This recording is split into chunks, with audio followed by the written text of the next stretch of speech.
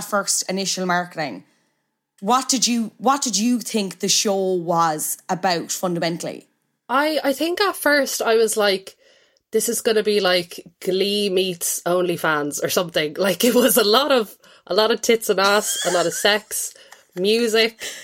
We obviously have The Weeknd, like absolute musical genius, like complete genius. And like, given that we've seen Beyonce, Lady Gaga, all these huge stars go from music to acting, I was like, this is really going to like rock our world, you know? But I think one of the descriptions I'd seen, it was like a pop starlet is recovering from a mental breakdown and she meets this shady guy who is a cult leader. So when I saw cult leader, I was like, okay, this is actually really interesting, because I know there's been like real life documentaries, but it hasn't really been dramatized, I don't think, in any big series. So I was like, this is really interesting. But then watching it, I was like, oh, I kind of thought like he kind of has the troupe of like the dancers and singers around him, but I thought it was really gonna, like, his history, he was going to be like very, very charismatic and alluring and stuff. And then I was like, oh Jesus, I was like, the poor Weeknd. I don't know, did he do any acting lessons before this? But my God, it's fairly dry now.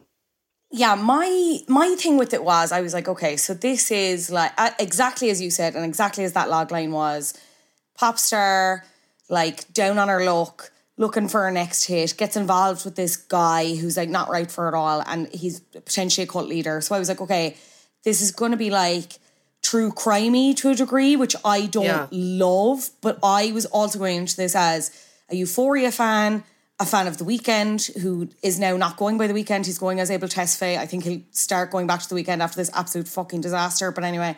So I was like, I thought this was going to be kind of like less about the music and more, I actually thought it was going to be way, way darker than what it ended up being. And I suppose that's actually kind of one of my frustrations with it. It's that it was kind of like two shows in one, and it didn't do either of them well. Like, I don't know about you, but when it was funny, it was funny. But I feel like it would have worked if they played it like fully for laughs, like a 30 Rock kind of a thing, parody of a pop star, forget all the fucking shitty weirdo cult shit with Tedros or whatever, or go full dark, go full gore. It's not funny, everyone's taking it very, very seriously, and it's not like this weird parody, you know what I mean? Like, did you get that, or was that just me?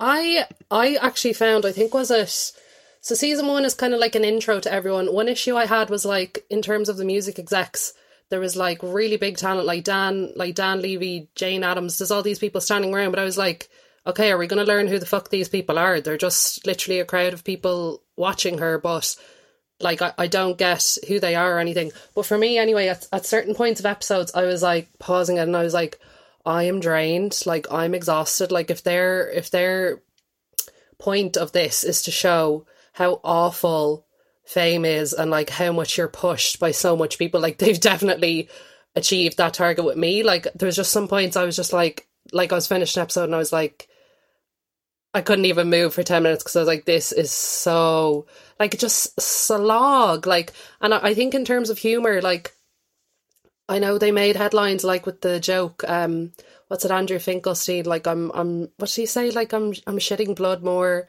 than a kid at Epstein's Island or something. Some of the jokes I think were very like, yeah, let's be dark, let's go there, like let's really show how awful these like music executives are and like how horrible LA is. But it just was really, really off really off kilter, and I don't know, there was a couple of times I was just like, that's just totally unnecessary. Like, I did find humour in some parts, like very, very rare, but the just showing the harshness. I mean, I've literally don't know anything about music industry or execs in there, but I know like LA is literally like so pushy.